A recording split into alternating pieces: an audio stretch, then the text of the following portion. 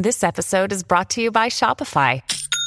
Forget the frustration of picking commerce platforms when you switch your business to Shopify, the global commerce platform that supercharges your selling wherever you sell. With Shopify, you'll harness the same intuitive features, trusted apps, and powerful analytics used by the world's leading brands. Sign up today for your $1 per month trial period at shopify.com/tech, all lowercase. That's shopify.com/tech.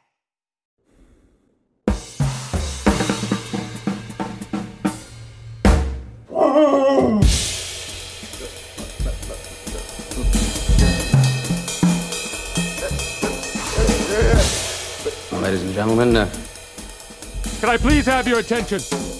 Can you dig it?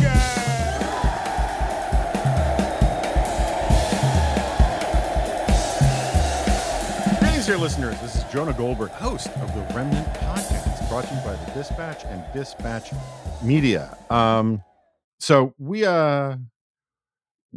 said that the first Friday of every month was going to be the drive time thingamabob, and then because I'm what social scientists call really stupid, I completely forgotten that we were also talking about changing the schedule for the group Dispatch podcast to Friday mornings, and the timing just of doing a drive time and then doing the Dispatch pod just made no sense. So we're actually doing this at drive time because we're nothing if not faithful to our intent, but we're doing it in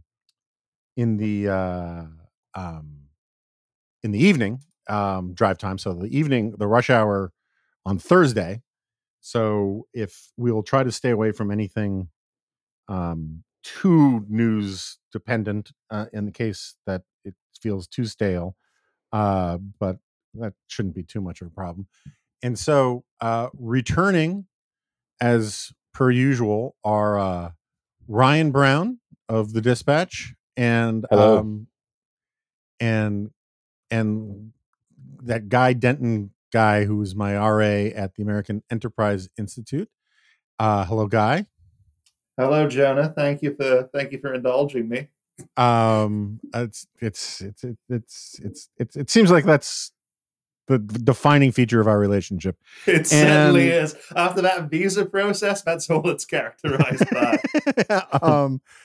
And so just so I can catch up on the domicile thing, are you guys still roommates? Guy? I mean, technically. I don't see Ryan a whole lot, so not really. Yeah. But no, Guy, you did find housing, correct? I did. Yes. I did. You did. And I'd like to shout out. Is it a Viking range refrigerator box or what?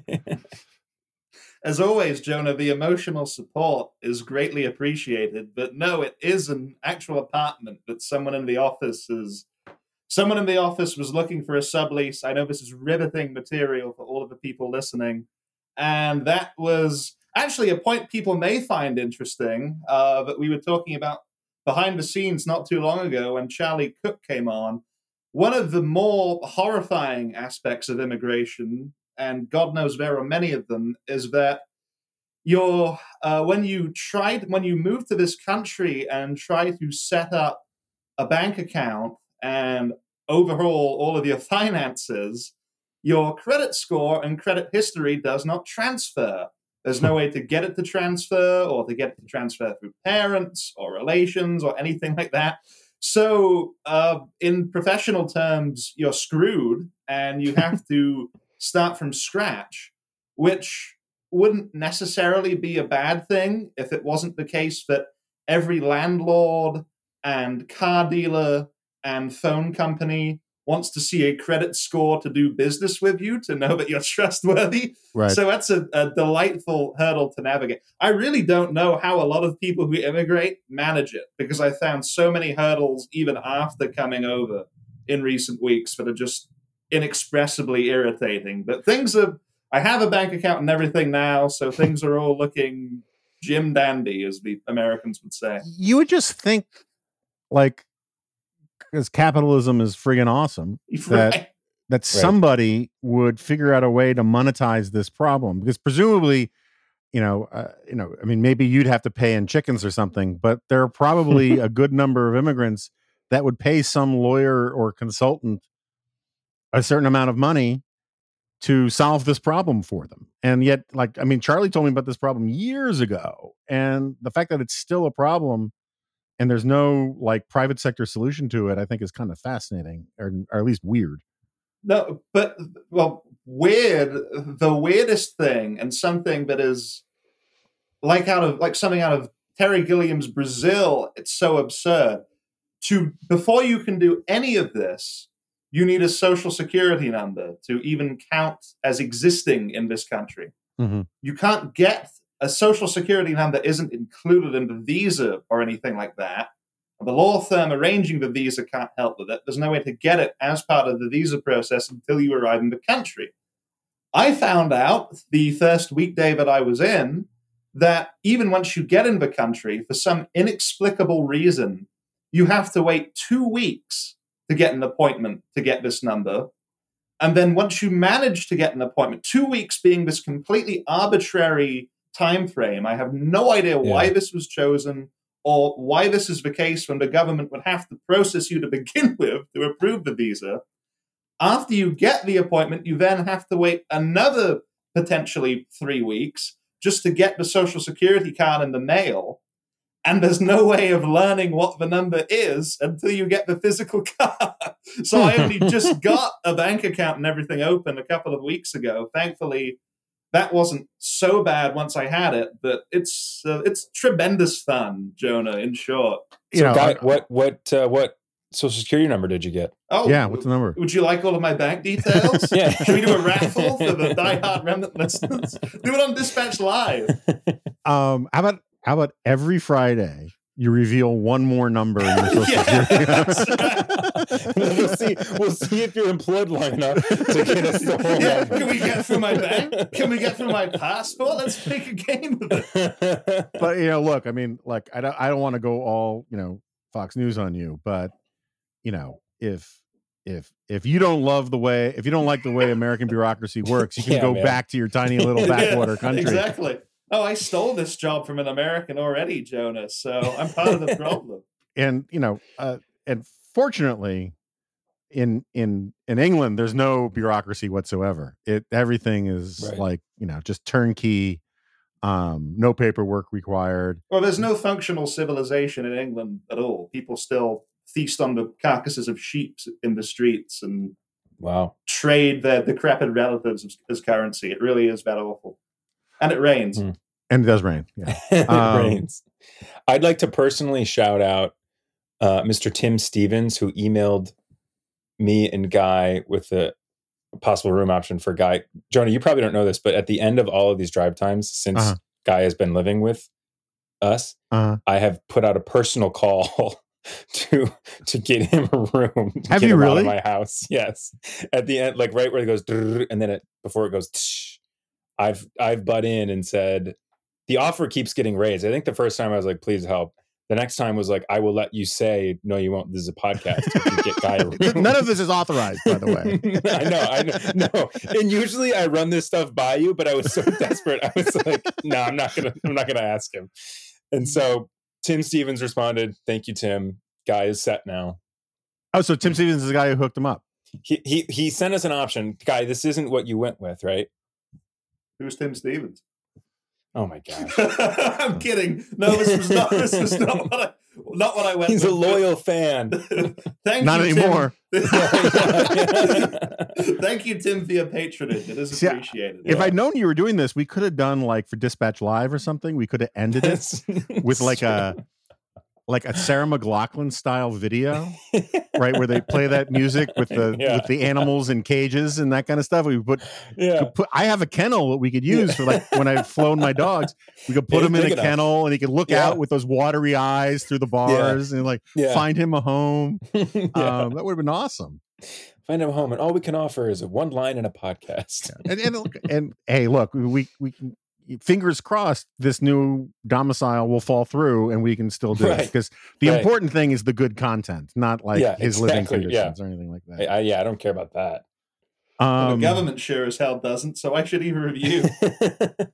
So youngins, how does it feel to be like fully sentient human beings during a time of global conflagration and conflict? It's weird, dude. Quality content already. You have a profound analysis and insight. No, I've been thinking it's bizarre watching it all play out on social media. Yeah. Because like I think about, and that's like, new for me too, really, in a lot of ways. Yeah. So like I'm thinking about like my grandparents who like lived through wars and like they read the papers, but like that was really kind of all they didn't really get the personal stories that we've been getting. Like the viral stuff that we've seen on Twitter and everything is amazing. And I think it's kind of galvanized the world behind Ukraine. That is really interesting.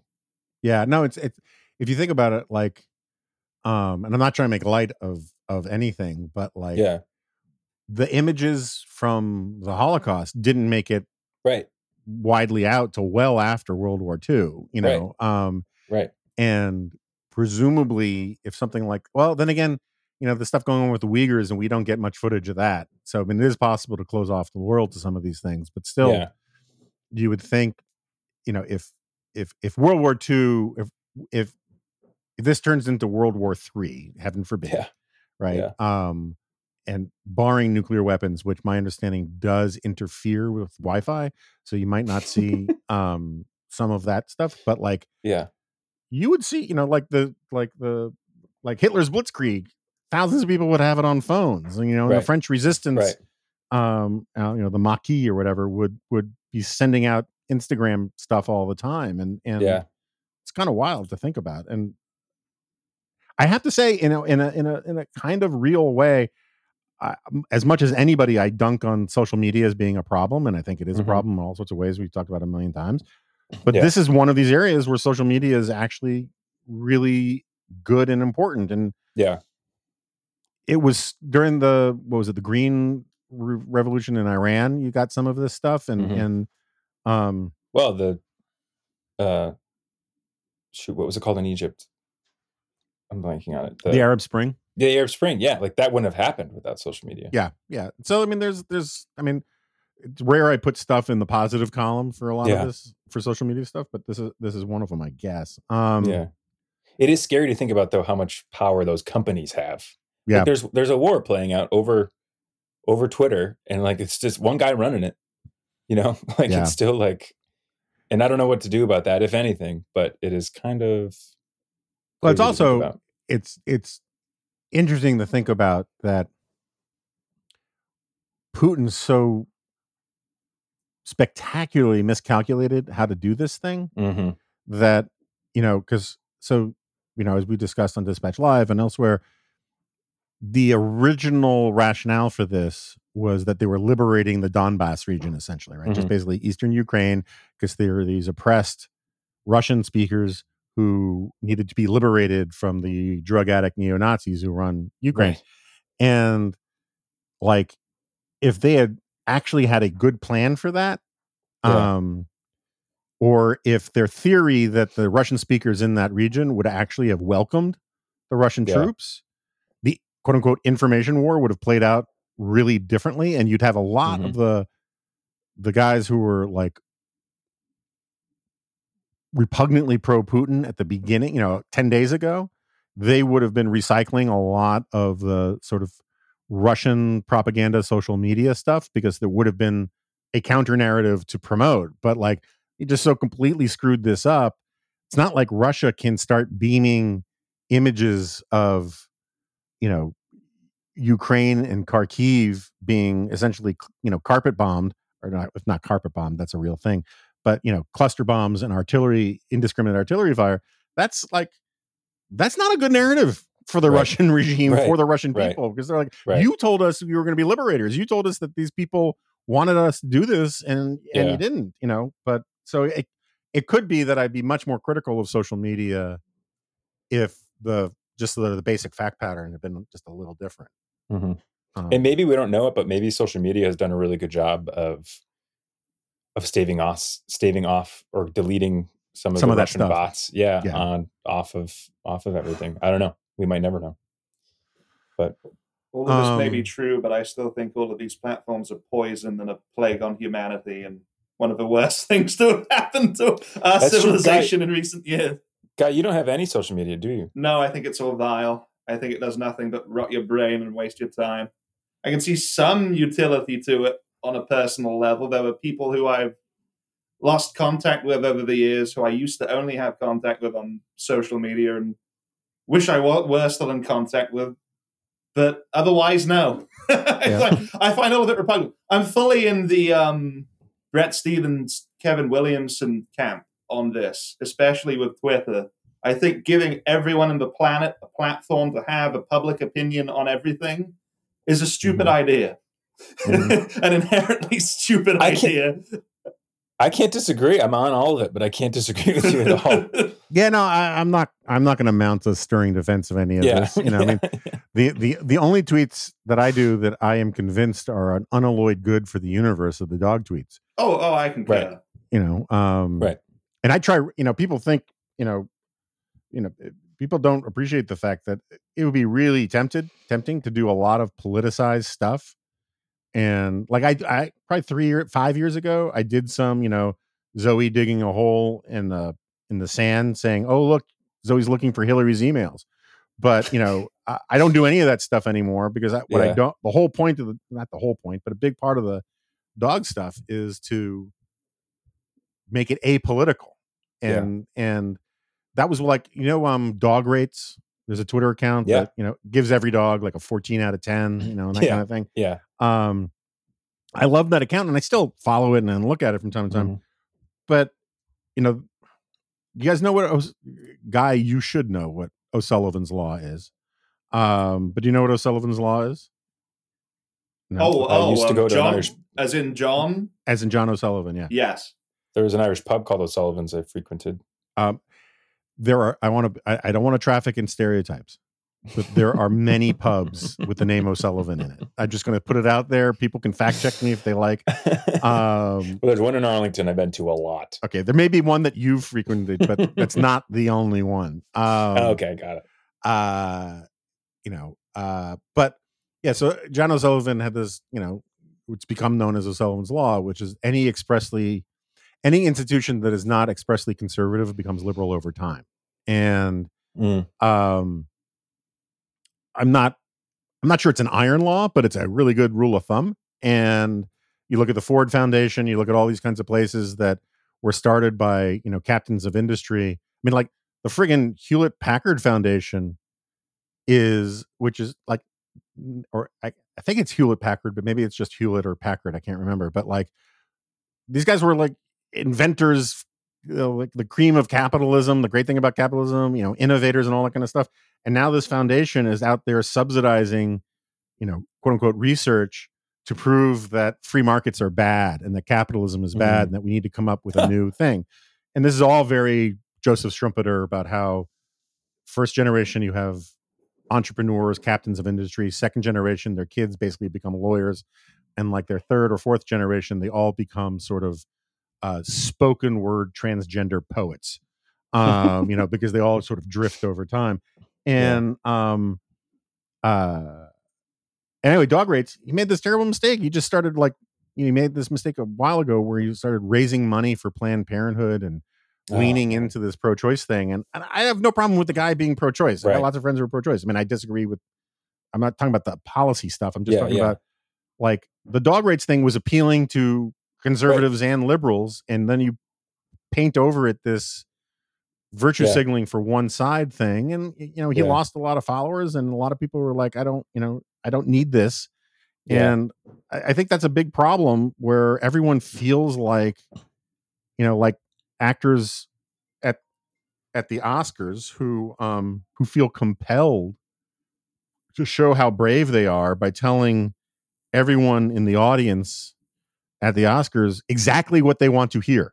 Yeah. Right. You know, it's like when George Clooney does his whole, you know, or Robert De Niro does his whole anti-Trump stuff, and Lord knows my positions on Trump are known. Yeah. You know, it's like everyone salutes the courage and the bravery of doing it when in fact it's pure virtue signaling to an audience that is entirely receptive to it. And it it intrudes politics into parts of our lives that should be politics free. And I think the Twitter thing is a big part of that problem. In some ways, that's a recent development, though, because no one now remembers, but it's never discussed. But when Michael Moore gave his anti-Bush speech at the Oscars in whatever year that would have been, I can't think, but he was resoundingly booed by the audience. It did not go over well. Really? And Steve Martin came out and joked about the Teamsters beating him up in the parking lot. There was a sense that it was inappropriate. But that was like right at the beginning of the Iraq War. Is that right? I mean, I don't know. I can't remember. I can't remember even. It was either Iraq related or economy related. Yeah, I mean, but I mean, I think that's kind of sui generis because Michael Moore is such a terrible human being, and he probably couldn't read the moment very well. But like Robert De Niro, famously, not Robert De Niro, The Godfather, Marlon Brando. He went on a whole riff on like Native Americans when he won an Oscar in the 70s. Well, he didn't go. He didn't accept it. He sent a Native American. Oh, is that what it was? To accept it. Yeah. Oh, yeah. He wasn't there. He won. I think he won for The Godfather. Yeah. And I think there's audio. I'll try to play it right here. The winner is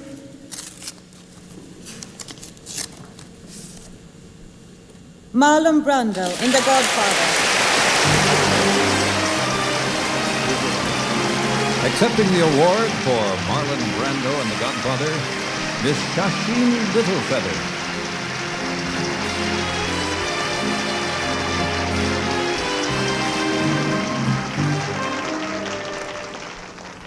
Hello, my name is Shasheen Littlefeather.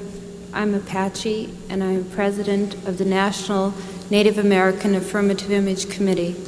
I'm representing Marlon Brando this evening, and he has asked me to tell you in a very long speech, which I cannot share with you presently because of time, but I will be glad to share with the press afterwards, that he very regretfully cannot accept this very generous award.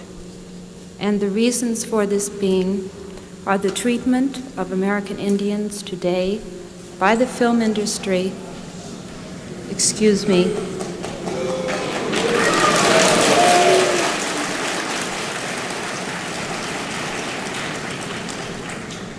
and on television in movie reruns, and also with recent happenings at Wounded Knee. I beg at this time that I have not intruded upon this evening, and that we will, in the future, our hearts and our understandings will meet with love and generosity. Thank you on behalf of Marlon Brando. So anyway, but the one thing on the Dog Raider thing, because it reminded me of Room Raider, which and Room Raider went that way too, right? Oh my gosh, it was during the pandemic. We all needed something. We wanted something to just kind of get us through the pandemic and bring us together on Twitter. And everyone had to do remote interviews. No one really liked doing remote interviews, but it was just fun little thing that people were doing. And then they went crazy. No matter what Republican you were, if you were any type of Republican, you got a 0 out of 10 automatically. Right. And look, and what a great opportunity to just be you know what, this one thing doesn't matter politically, but they ruined it. I get thinking Republicans are bad. I don't paint with the broad brush that he does and all that kind of stuff. But it is just a fact of history that many, many people that we think are bad often have very nice rooms. Exactly. Yeah. I mean, it's a fact. Yes. Exactly. So we recorded this morning, which feels like a million years ago, given how this day has gone. Conversation with my friend and former boss, Arthur Brooks. Guy, you didn't listen to that, right? I did. Of course, I had to make the notes on it. After. Okay, but you weren't, I didn't see you on the thing. And, usually. I was there in spirit, Jonah. I felt it. He's to blame for all the technical issues. What did you guys think about it? I loved it. I am an Arthur Brooks fan. Big time. Guy, you're English still. Sorry. You guys don't believe in happiness. Tell me about it. What did you think about it? Oh, meh. Overrated. Another boring moment. No, I Careful. Instant deportation. No, I really enjoyed it too. Brooks is eloquent, but also naturally very genial and charismatic in a more unassuming kind of way. So it's fun to listen to, but also quite edifying and brings up things you wouldn't consider. But the most interesting part of it to me remains the most interesting part of it to me was in the section where you asked him about Japanification and the strange new trend of loneliness and Americans being increasingly deprived of real connections and communities collapsing and young people in particular being isolated and struggling increasingly with mental issues and so on. And his response to that was good, but I think this is still a major issue that needs to be resolved, and the solutions that need to be calibrated for it, I don't know where exactly they're going to come from. Policy alone isn't going to do it. It's going to take a big cultural shift. And I think to reach that big cultural shift, it's going to take time to, first of all, we're going to have to give it time moving beyond the pandemic and the period where everyone was living life exclusively on Zoom to see how this has actually affected people in the long run and whether that wretched experience has made a lot of people see the light and realize, no, this isn't healthy. The virtual world is fake. It isn't real. There's nothing fulfilling about it. Let's go outside and live properly again. Or if it's actually encouraged people just to retreat further into these synthetic cocoons that are now increasingly prevalent and that it's never been easier for people to submerge themselves in. Yeah, I mean, I go back and forth about it. After the great influenza, 100 years ago, you had the Roaring 20s, right? People were like, "Let me out, let me have a good time." You had flappers and all that stuff. That was probably aided a little bit by the culture of prohibition, which made it like even more exciting and transgressive to go to a party and have a drink kind of thing. Yeah. But you also had a huge economic boom because of pent up demand. Some of that had to do with World War I too, of course.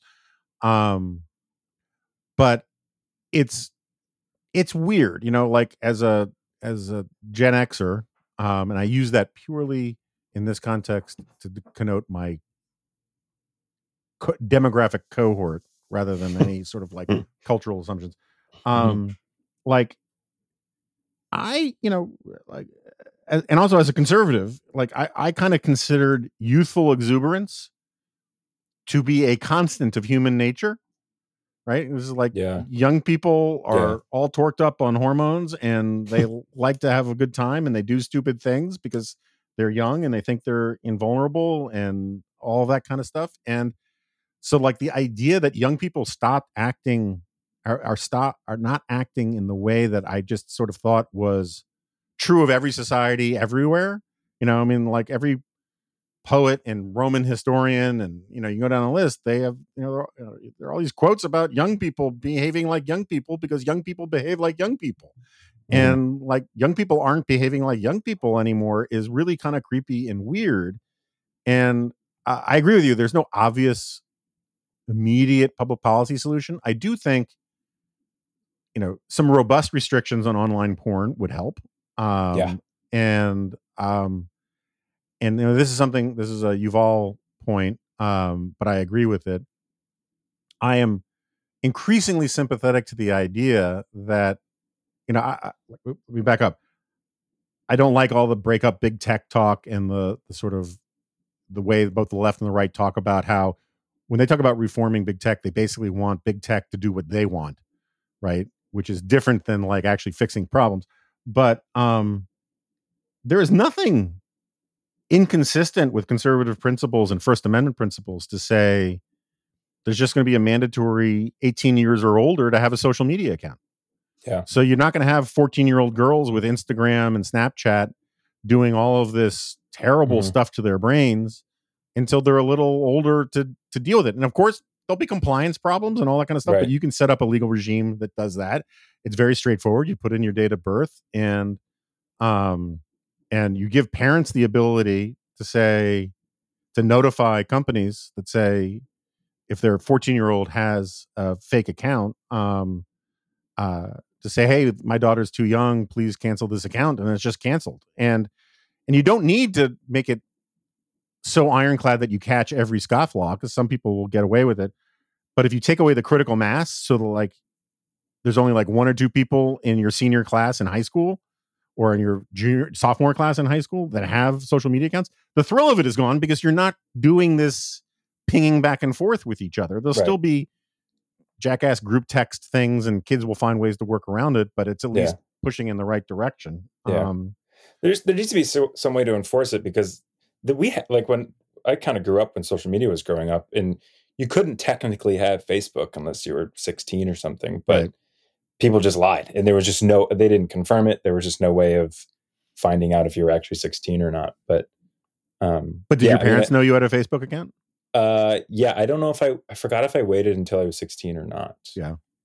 No, I must not have, because I think I had it in grade school. But yeah, like it was like a conversation. I didn't sneak it, but they knew it was happening.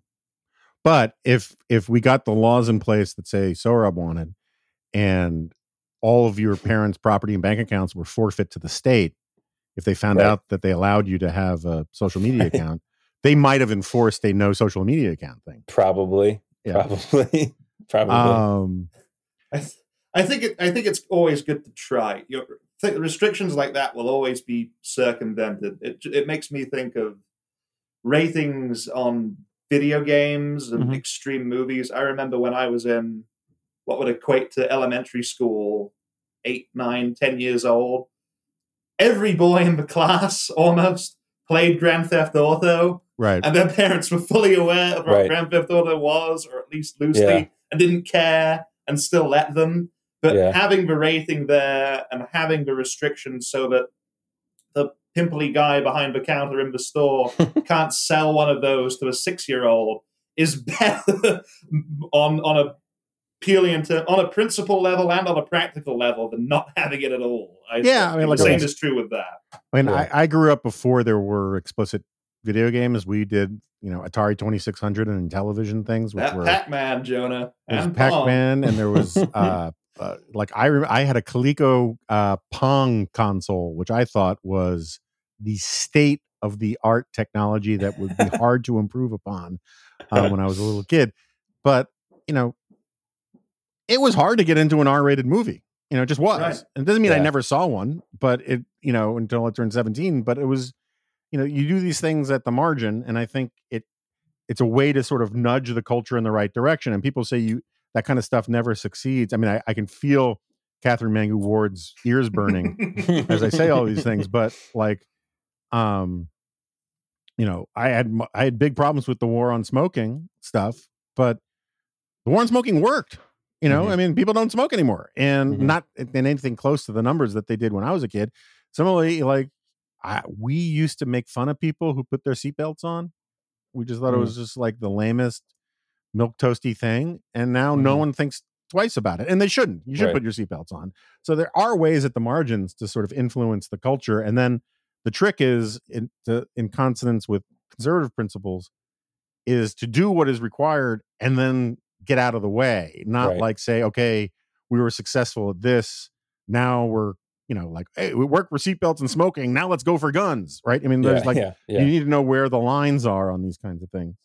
It's kind of amazing to me that we all realize that social media is having a very negative impact on all of our lives. It's making people our age guy very lonely and very sad, and it's not good at all. It's okay, Ryan. I'm here for you. Don't give up just yet. That's true. You don't have any social media, as we discussed, so you're fine. It's me I'm worried about. No, but there doesn't seem to be no one's really doing anything about it. Yeah. We're sitting here talking about it, and people like Yuval and a lot of people that come on the Remnant, like they're trying to do something about it, but there's not a lot of lawmakers that seem super concerned. Well, about doing Nick anything. Clegg, who technically ran the United Kingdom for years, was defending Facebook in that recent lawsuit. So that tells you everything you need to know about where the politicians stand. Yeah. So years ago, when my daughter was little, she was always interested in like the TV stuff from my generation that I grew up on. And I don't know how we got into it, but I was singing the theme song from Transformers. And I don't know. called Can up you sing it for us? I could. So I called up a YouTube video of the opening, thing, Transformers more than meets the eye. Nice. How to fight the evil forces of the Decepticons. So it's not exactly like Broadway material, but no, you're the greatest showman, Jonah. Pretty good. You can see it. Good. And in the middle of a YouTube video, some absolute schmuck had changed the dialogue and put in all this like porny, gross, expletive stuff. And I'm showing to my like 5-year-old daughter, and I'm like, "What's going on?" And it kind of inspired me to my friend Nick Schultz, who used to be at AEI and was a television producer with me in a previous life, and one of my closest friends. We wrote a piece together, arguing for what they should come up with is, like domains like .com, .biz, .org, .edu. There should be one called .kids. That, and we wrote it for National Review, and the basic argument was, it's not anti-free speech to have a domain that is safe for kids, right? Adults can go anywhere they want, kind of thing. But if you had this sort of dedicated thing that was only for kids, you could actually very easily create hardware for kids' first computers that wouldn't go outside of the .kids domain. And there would be rules about what could be on the kids' internet, in effect. And so big corporations would love it, right? I mean, Disney would be all over this. All those guys would be on it because they have no problem putting out family fare kind of stuff. Yeah. And there was some effort, in part inspired by our piece, to come up with legislation about this a few years ago. But I never understood. It seems like such a no-brainer for both Democrats and Republicans. Because like, I never encountered a particularly good counter argument to it, and you could have parents change the setting when their kids turn 18 or whatever. I guess it would be because so I just Googled YouTube Kids because I thought there was one, and there is one. So I wonder if now there's just no necessity for an actual law. Like I do think there's Facebook Messenger for kids. Yeah, but my point is, I don't think is good. But it doesn't trap the kids in it. It has to be a gated community that prevents kids from leaving .kids, right? And you can't, like, if your computer is basically, I'm sure there's better technical terms for this. We can ask Klon. But if it's basically hardwired to only be able to go to .kids domains, not .edu or .org or .biz or .ru, which is really terrible things. Never mind the dark web, right? You have, it's just a safe space. And we have the concept of safe spaces for kids is well established in the culture. I mean, that's why you have G ratings. It's why you have, drug-free school zones. You can go down a long list. Right. And it would, just like you guys don't have kids yet. It is a terrifying thing to leave your kids alone with a fully functioning, computer or tablet or whatever, at a very young age. And, I know part of the argument is just don't give them one. And there's some merit to that. But like, if you're going to do it, like one of the reasons we gave my daughter a phone early is because she's an only child, and like knowing how to find her. And basically I use the location tracker thing on the phone basically is like a wildlife tracker for both I call it my wife tracker. And so like I often will check it to see if she's close to coming home. So I, quickly load the dishwasher at the last minute to seem like a conscientious husband. It seems like I have a lot of young cousins. It seems like it's getting harder and harder to prevent kids from having the phone because everyone else has one. And then you get into the argument of like, well, are they left out from everyone else's conversation? Right. Which can be just as damaging. Which again is the argument to make it like 18 and older before you can do a lot of this stuff. Anyway, so anyway, back to Arthur. I love Arthur. I am deeply indebted to him because he's the guy who brought me back to AI, as we discussed. And I really did learn an enormous number of things from Arthur. It's funny though, like this is the weedy, eggheady portion of today's podcast. I have this long-standing argument that neoconservatism isn't what people call neoconservatism. There was this hilarious, not to get sidetracked, there's a hilariously bad piece at the Federalist that was arguing that the neocons want to go to war with Russia so they can reconquer the Republican Party. And which A, not true, but B, like don't support Ukraine during this moment of terrible aggression because it might empower Liz Cheney is really not a super like moral or patriotic argument.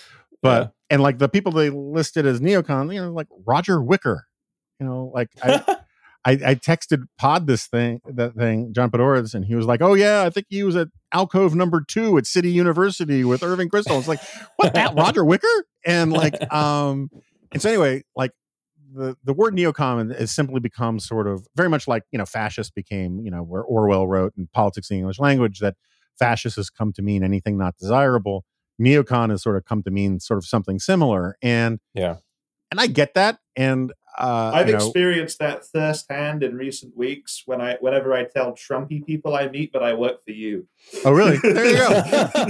Scoff at me with neocon. All the neocons of the AEI orbit. Okay. But like, I'm willing to defend neocon foreign policy, but like my gripe is that the whole idea that foreign policy, we got into this a little bit with Paul Miller in the beginning of the week, which I got a lot of great feedback about that podcast. That was a good one. I learned a lot from that one. But like the neocons who became synonymous with foreign policy were second wave, right? They were Gene Kirkpatrick and that crowd, the Commentary magazine crowd. That was a 1970s thing. And the first round of neocons were almost purely domestic policy people. They were refugees from sort of Great Society and New Left radicalism. People like or from like Trotskyism, people like Irving Kristol and Nat Glazer. And they founded this magazine called The Public Interest, which had no foreign policy whatsoever. And actually, Irving Kristol's foreign policy was not neoconservative. It was much more sort of nationalist, non-interventionist in some ways. He wrote pieces about getting out of NATO. I mean, like, people just don't understand the history of any of this stuff. But the original neocons were these people who realized they sort of like Michael Novak, who used to have the office next to mine when I first worked at AEI almost 30 years ago. He defined a neocon as a liberal with 3 teenage daughters. Irving Kristol defined a neocon as a liberal mugged by reality. And what they meant by that stuff was that the excesses of the New Left in the 1960s, the excesses of the Great Society, this absolute belief in the power of government to fully transform society in all of these sort of pie-eyed and radical and utopian ways was causing a lot of harm and wasn't going to work. And so what those neocons did, people like Daniel Bell, who later rejected the label, whatever, and this is sort of what William F. Buckley said. He said, the thing about those neocons was that they brought what he said was the language of sociology in. Prior to conservatism, prior to that generation, conservatism was much more sort of Catholic, Aristotelian. I mean, I'm not saying there weren't Protestants. There were plenty. There were also plenty of Jews, but it was arguments from first principles. Sort of, it was deductive from first principles kind of thing. And the neocons came in with slide rules and computer programs and regression analysis and data and social science surveys.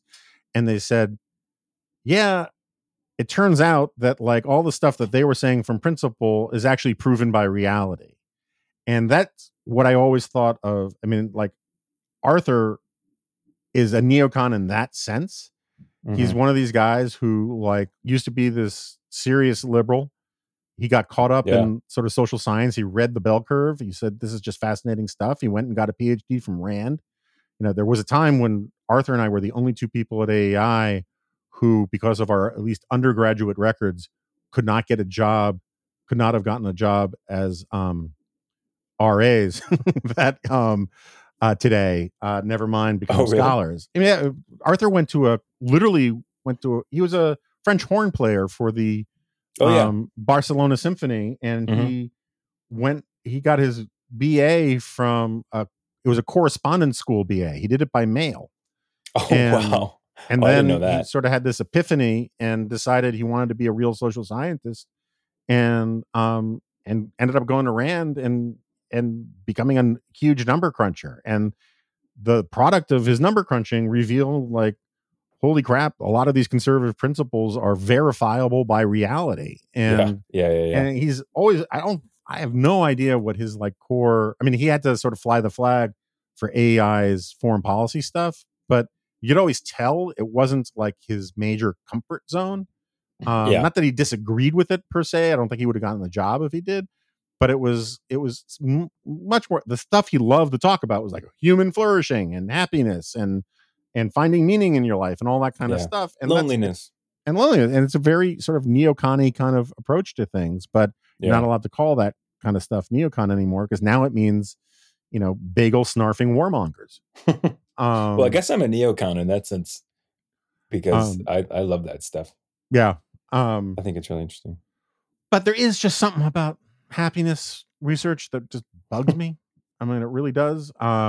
It's I thought that was an odd section when you were talking about how you hate it when people are sharing in joy at concerts or whatever. Yeah, I didn't know you were that much of a misanthrope, Jonah. I thought it was funny, and I didn't find it surprising. No, I mean, there's a particularly Jewish sort of, you know, approach to these things. It's just sort of like, you know, who are you to be happy? You know, it's sort of like there's a really old, I'm sure I've told it before, but there's an old Borscht Belt joke about there's a old Jewish guy crossing the street, and he falls down, and somebody rushes over to help him, and he puts his jacket underneath his head, and he says, "Are you comfortable? Are you comfortable?" And the old Jewish guy says, I make a living. You know, I've heard that before. I've heard that one. It's a good one. And just like unbridled enthusiasm has always made me, you know, sort of want to flip the safety on my rifle. It's just it makes me nervous. I have my only qualm with Arthur Brooks, and like I said, I'm a huge fan. I've read pretty much everything he's ever written. Is when you guys were talking about people that are just always happy all the time. How that bothers you. He seems like that type of guy. And maybe I'm wrong, but he seems to have this cheeriness about him that's just constant, which I appreciate. And he was like, yeah, that bothers me too. And I was like, dude, I'm pretty sure you count. Like, I don't know you that much, but like, I think you fall in that category. Yeah, I think is part of that. I mean, I'm not saying he's insincere or inauthentic. No, I know, and I don't mean to accuse him of that either. I really don't. He's when he's performing, for want of a better word, like when he's trying to make a public case, he is crazy high energy. But you know, I've talked to him in private, and he's much more. I mean, he is more optimistic than I normally am comfortable with. But like, it's much more manageable in person. Yeah. I got the sense he's probably a bit more subdued and introverted in private conversation, but he is in a public forum like that. Yeah, but he's also one of these guys. He's, you know, it's like sharks. You know, they if they stop swimming, they'll die. Oh, yeah. Right. He's one of these guys who's always moving. I mean, he's always... I'd use that analogy, too, for people. Thinking about the next 5 things he wants to do. He's got a crazy work ethic. And he also... I mean, I have other gripes. I used to always make this joke about at the beginning of I do this speech every year at World Forum, this AEI conference, and I'd always begin with some jokes making fun of Arthur. And the one that he laughs at and people laughed at, but you could tell it kind of stung, was I always used to say, you know, it's a very weird fit for a stodgy think tank to have a president who dresses like he is the gay editor of a German fitness magazine. Because he would wear these suits that you're just unbelievable. And like, he's a real fashionista in a way that like I do not associate with the American Enterprise Institute, having known it for almost 40 years now. Yeah. Anyway, what else to talk about? Brooks did make one more thing on this. We're not going to let this thread die. Brooks did make a very interesting point about the strange sex recession in America. Mm-hmm. There are fewer abortions now because less and less people are having sex. Mm-hmm. And it made me think of Barry Weiss actually had a very interesting podcast maybe a few months ago now. I can't remember. Time is an odd blur. But she interviewed some random OnlyFans model. Mm-hmm. And the model talked about how first of all, anyone who would pay for pornography has to be strange to begin with when within 2 seconds of Googling, you can find a lifetime of it for free. Is that true? Well, I wouldn't know. This is what I've been told, Jonah, by Give me a minute. By the perverted people here at the American I'll be right Enterprise. back. Check the show notes. We will never put Pornhub in the show notes. I want to be very clear about that. Yeah. Your kids can listen to this podcast. I would finish the encourage point. that. Other sites may be put in there instead. But she asked the model about why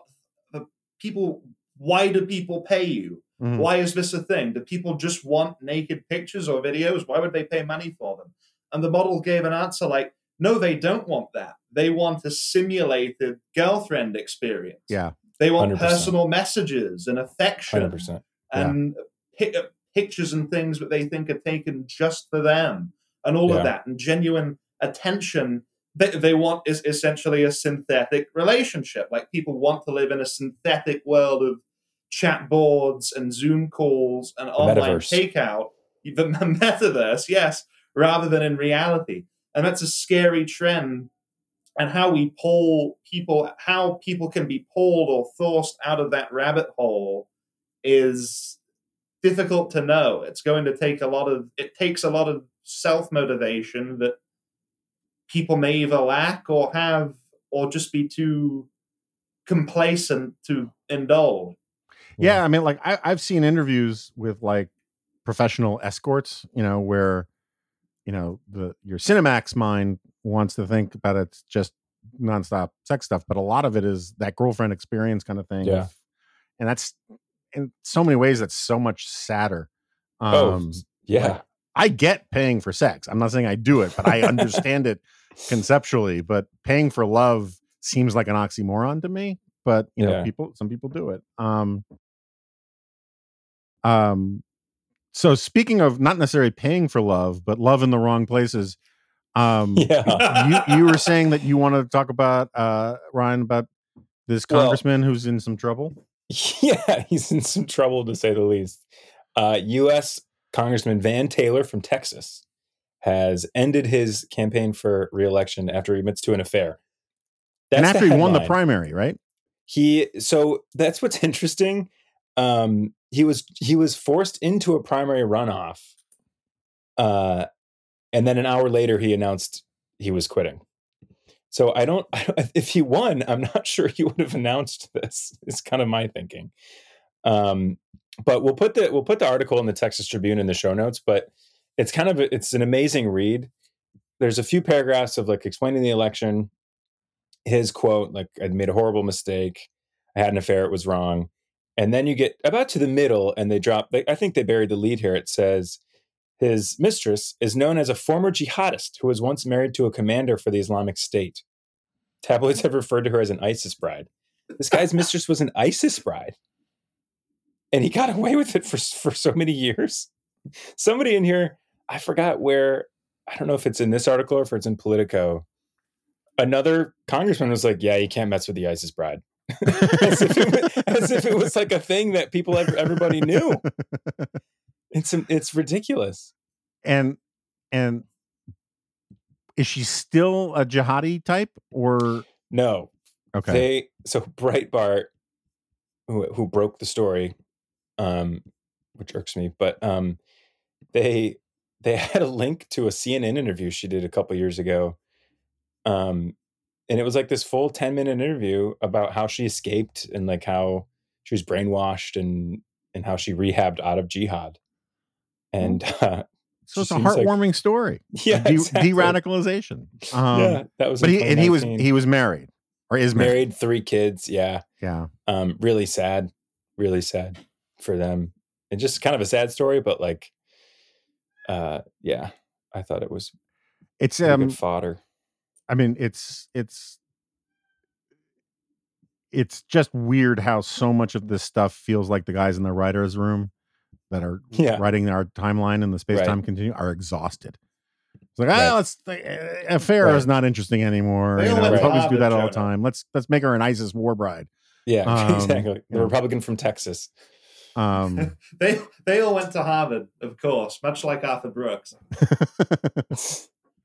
I don't know I don't know that I have a huge amount to add to that.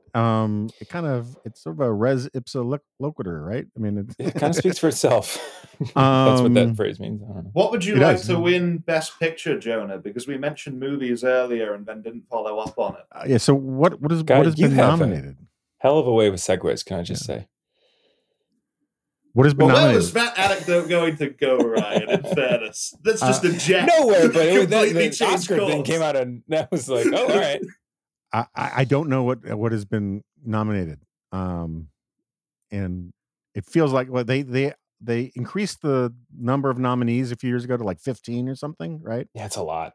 So like, I don't feel like there are 15 movies that came out in the last year that deserve to be nominated, but maybe I'm wrong about that. I can read the list. How about we read the list and see how many you've seen? Okay, fair enough. Okay, it's a long list. Oh, I know what you're going to pick. Okay, so Drive My Car. Never heard of it. It seems like a foreign film. Belfast. Heard of it. It's supposed to be really great. Haven't seen it. Yep, want to see it. Haven't seen it. I agree. I bet you there's an O'Sullivan's Pub somewhere in the background. Yeah, I hope Just so. putting it out there. I hope so. King Richard, about the Williams sisters, the tennis duo. Oh, okay. Yeah, I haven't seen it. Yep. Coda. I've heard of it. I have no idea what it's about. See that it's on Apple TV. Haven't seen it. Yep. Licorice Pizza. Hear it's great. Pod loved it. So did Rob Long. Would love to see it. Feel bad that I didn't see it. Okay. We are 0 for 5. Nightmare Alley. Know nothing about it. Okay. That has like the most star power, it seems, from this list. Maybe not. The Power of the Dog. Heard about it, meant to watch it, but then someone gave me a spoiler that kind of ruined my hopes that it was really all about dogs. Not about. Guy, did you see this? Regrettably. Yeah. Definitely not about dogs. Not about dogs. Yeah. 3 more. West Side Story. Okay. I have not seen it. Didn't really want to see it, but apparently it's much better. I hate the original. Hate it. Oh, really? Hate it. Yeah. And it just does not hold up over time. Mm-hmm. My daughter and I had a big musical phase where we would watch like Guys and Dolls and stuff. Love Guys and Dolls. Guys and Dolls is great. Mm-hmm. But West Side Story is really annoying. But it sounds like Spielberg did a really good job, and I wouldn't mind seeing it. But I haven't. Yeah, I saw it. I actually really loved it. My girlfriend and I saw it. It's just kind of like an old fashioned big movie. Yeah, like there's just big dance numbers, big musical numbers, really well shot. I mean, it's Spielberg, so yeah, you should see it. I thought it was really good. Okay, here's the last 2. You ready? Mm-hmm. Don't Look Up. Dear God, not a joke. Saw it, hated it. Yeah. Saw that one? Yeah. Yeah, that was nominated. And last but not least, Dune. All right. So I'm not sure Dune deserves it, but I saw it. I think it deserves to be nominated. It certainly deserves to be nominated for like cinematography and some of that stuff. Yeah. I don't know that it's a best picture. Yeah. I predict the winner will be either Belfast or West Side Story. I stand by it. Spielberg is just too powerful. Yeah. And like one of the things that Rob Long has taught me is that the people in the Academy who make these votes are mostly like old, retired Hollywood hacks Yeah. who have a real bias towards movies that affirm their nostalgia for what movies are Mhm. supposed to be. So Oh, it then sounds that'll like win. Spielberg kind of scratched that itch. Yeah. But given the controversies over In the Heights, maybe they don't go that way. I don't know. That was Sure. all that La La Land was. La Yeah. La Land perfectly fits that description. For sure. Yeah. There's A a lot of musical where the leads politics. can't sing or dance. It's terrific. It will break There's a- my heart if Don't Look Up wins, because it will not be for the merits. It'll be purely political signaling. Yeah. It just wasn't like, I mean, even if I have lots of friends who actually liked it and thought it was funny and all that kind of stuff, and even some people who think it was important. It was not great cinema, No. and No. people who compare it to Dr. Strangelove or Being There make me very, very angry because it's not even in the same category as those movies. I just had a thought. That's gone. I'll be the I'll judge. throw Go ahead, Guy. I'll throw my meaningless opinion into the mix and say I hated Don't Look Up as much as you did. Power of the Dog I thought was the worst kind of pointless Oscar bait that sucked away 2 hours of my life. King Richard is quite good. I don't think it should win an Academy Award for any reason, even though Will Smith is very strong in it. But it's an enjoyable movie. I'm sure it's heavily sanitized and not accurate and manufactured in a lot of ways, but it's still fun to watch. It's well made in every conventional sense. Licorice Pizza is the only other one on there I've seen, and I enjoyed it, but the premise of the film is still bizarre. People who complain about the premise, I don't think are wrong. And you have to, I could see why a lot of people would hate it because it's purely an ambling hangout movie. Sort of like Richard Linklater doing Once Upon a Time in Hollywood, which I didn't even realize until afterward when I went on Wikipedia that the majority of characters in the movie are supposed to be real people from Hollywood history, including, I think, the couple is based on two people Paul Thomas Anderson saw back in the 70s. Great soundtrack, though. Really great use of old pop songs. And I always, something I really like about Anderson that most other directors don't do is that instead of songs popping up for 5 seconds and then instantly disappearing, he'll play songs in full and hold on them and leave them on extended scenes with no other dialogue or music, just the perfectly chosen song and the cinematography. And there are a lot of great scenes like that. Did you guys ever see American Graffiti? I think it's flat and boring, even though I like the soundtrack. So I don't love it either. I gotta be honest, but my understanding, so American Graffiti is the thing that created 1950s nostalgia in the 1980s. It led to Happy Days. Ron Howard's in it. But my understanding, and I'm sure someone in the comments will correct me if I'm wrong about this, but I remember reading a George Lucas biography a long time ago, and the claim was made that the real genius breakthrough by Lucas in that movie was he is the guy who pioneered this idea of the soundtrack being I don't mean like soundtrack like the score to West Side Story, but like this use of like in the script before you set the scene, he would have at the top of the page in the background Stand By Your Man or whatever is playing in the background. And it was a way to evoke that nostalgia you get, sort of like at the Super Bowl halftime, like this nostalgia for the songs of my youth kind of thing. And it was atmospherically like a major driver of the plot that, like, for even my generation, I don't feel, because I didn't grow up listening to like late 50s, early 60s doo-wop as like the soundtrack of my life.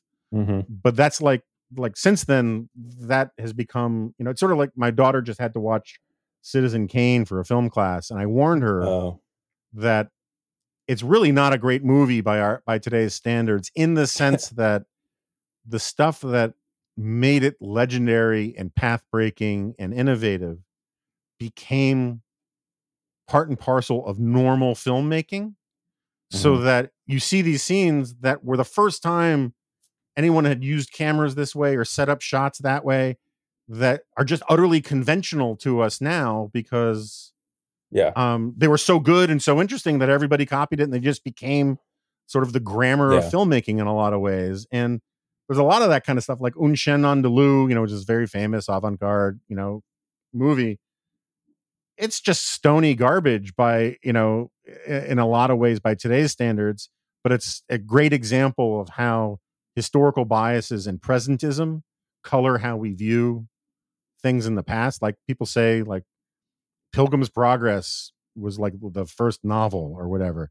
It's a really crappy novel, but we're comparing it to like Huckleberry Finn rather than comparing it to the null set of non-novels that had never, we're comparing it to the Canterbury Tales or whatever, and it's just something to keep in mind when you try to think about these things historically. And it's one of the things that make film buffs so good at what they're about, their sort of expertise, but also so annoying because you watch these movies with some of them and say, you don't understand, that was the first time that shot ever happened. I was like, okay, but that's not me enjoying the movie. That's trivia, Yeah, right. I watched Citizen Kane on a plane. Not the best place to watch it. No, would not recommend. People should just watch the Rosebud episode of The Simpsons, or one of the many other episodes of The Simpsons that parody Citizen Kane with Mr. There. I'll tell you the other problem. I think we must have talked about this before, but since you brought up The Simpsons, I cannot tell you how many people. I'm pretty sure we did talk about this before. How many college kids I've met in my years of speaking on college campuses where they think the lines in The Simpsons making fun of classic movie lines originated with The Simpsons. Yes. Oh, the classic example of this is Now Who's Being Naive. I can't tell you how many people I've met who don't realize that's a reference to The Godfather, and why they still think it's funny is kind of a little weird to me, because the whole point of it is this deep cut to a reference to something else. But there's a lot of that. Oh, just speaking about, so I was watching Morning Joe today or yesterday, and Mike Barnacle, someone was saying something about how terrible things are in Ukraine or whatever. And the need for civic understanding and historical knowledge, whatever, something like that. And Barnacle says, isn't it a huge problem that these kids today, they know more about what's on Netflix tonight than what you're talking about? And I thought it was a really interesting sort of little slip, because Netflix isn't like HBO, right? Which actually has like a schedule, or never mind like NBC. Yeah. Everything that's on Netflix right now is on Netflix tonight simultaneously. And it was just a weird little, you actually have to kind of dig to find out what comes on Netflix that month. Like it's not really advertised. Yeah. He just picked a technology word that he thought worked. Sounds like. All right. So this may or may not be the greatest or the worst drive time podcast that we've ever done. I really have no friggin' clue. Oh, it's far from the Do worst. we ever? Do we ever know? I just want it to be in the meaty part of the bell curve, right? Where people I think we're not. Yeah. I think it was fine. We don't have the usual manic energy that we get in the morning. No. I blame myself for that. That's all right. But we got to figure out when we're going to start doing these things, because I don't think end of day on Thursdays is a recipe for long-term success. So we'll have to figure out what to do. There are people, I'm not going to name names, who think that we should just get rid of the solo podcast entirely and do sort of more produced, sort of scripted monologue things for special occasions. I'm open to suggestions from the readership, whether that's a listenership, whether that's a good or bad idea. I do not want to put you guys on the spot, because you have competing interests, and among them, the fact that you don't want to be insulting to me. But I just think I should come on all the time for my own career enhancement, like Jack did, and I really couldn't care less about Ryan or what the people say. The amazing thing, Guy, is how well you conceal those sorts of motivations. Thank you, Joe. Yeah, no, if we were back in the studio all the time, that might happen. But like, we live in a brave new world, and and love Jack, but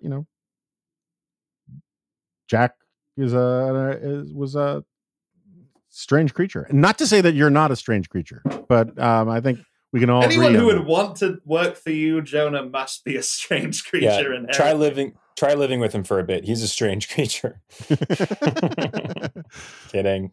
No, you're not, but it's fine. All right, guys, I think I'm done. It's cocktail I'm hour done for the day. Yeah. And we gotta but just a reminder to listeners, fans of the Dispatch, every Tuesday now, 8 p.m. That's right. Rotating cast of characters. It's sort of like laughing. We're going to do Dispatch lives, and you can tune in, and there will always be someone from the I won't call us the Fantastic Four, but someone from the Dispatch podcast crew, me, Sarah, David, and Steve, and maybe sometimes all four of us. But we rotate hosting on it. It's a lot of fun. It's a little more relaxed, and it's a work in progress. But it's only available to members, and that's one of the many, many reasons you should become a member of the Dispatch community. Mm-hmm. So with that, I'll just say I'll see you next time. No, you won't. This is a podcast.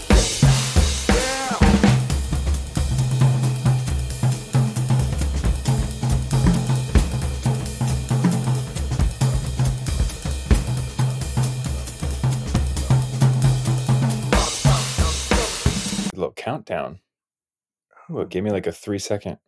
Oh, it's very exciting. But this is gold. This banter has to go in the podcast. This has been captured. All right.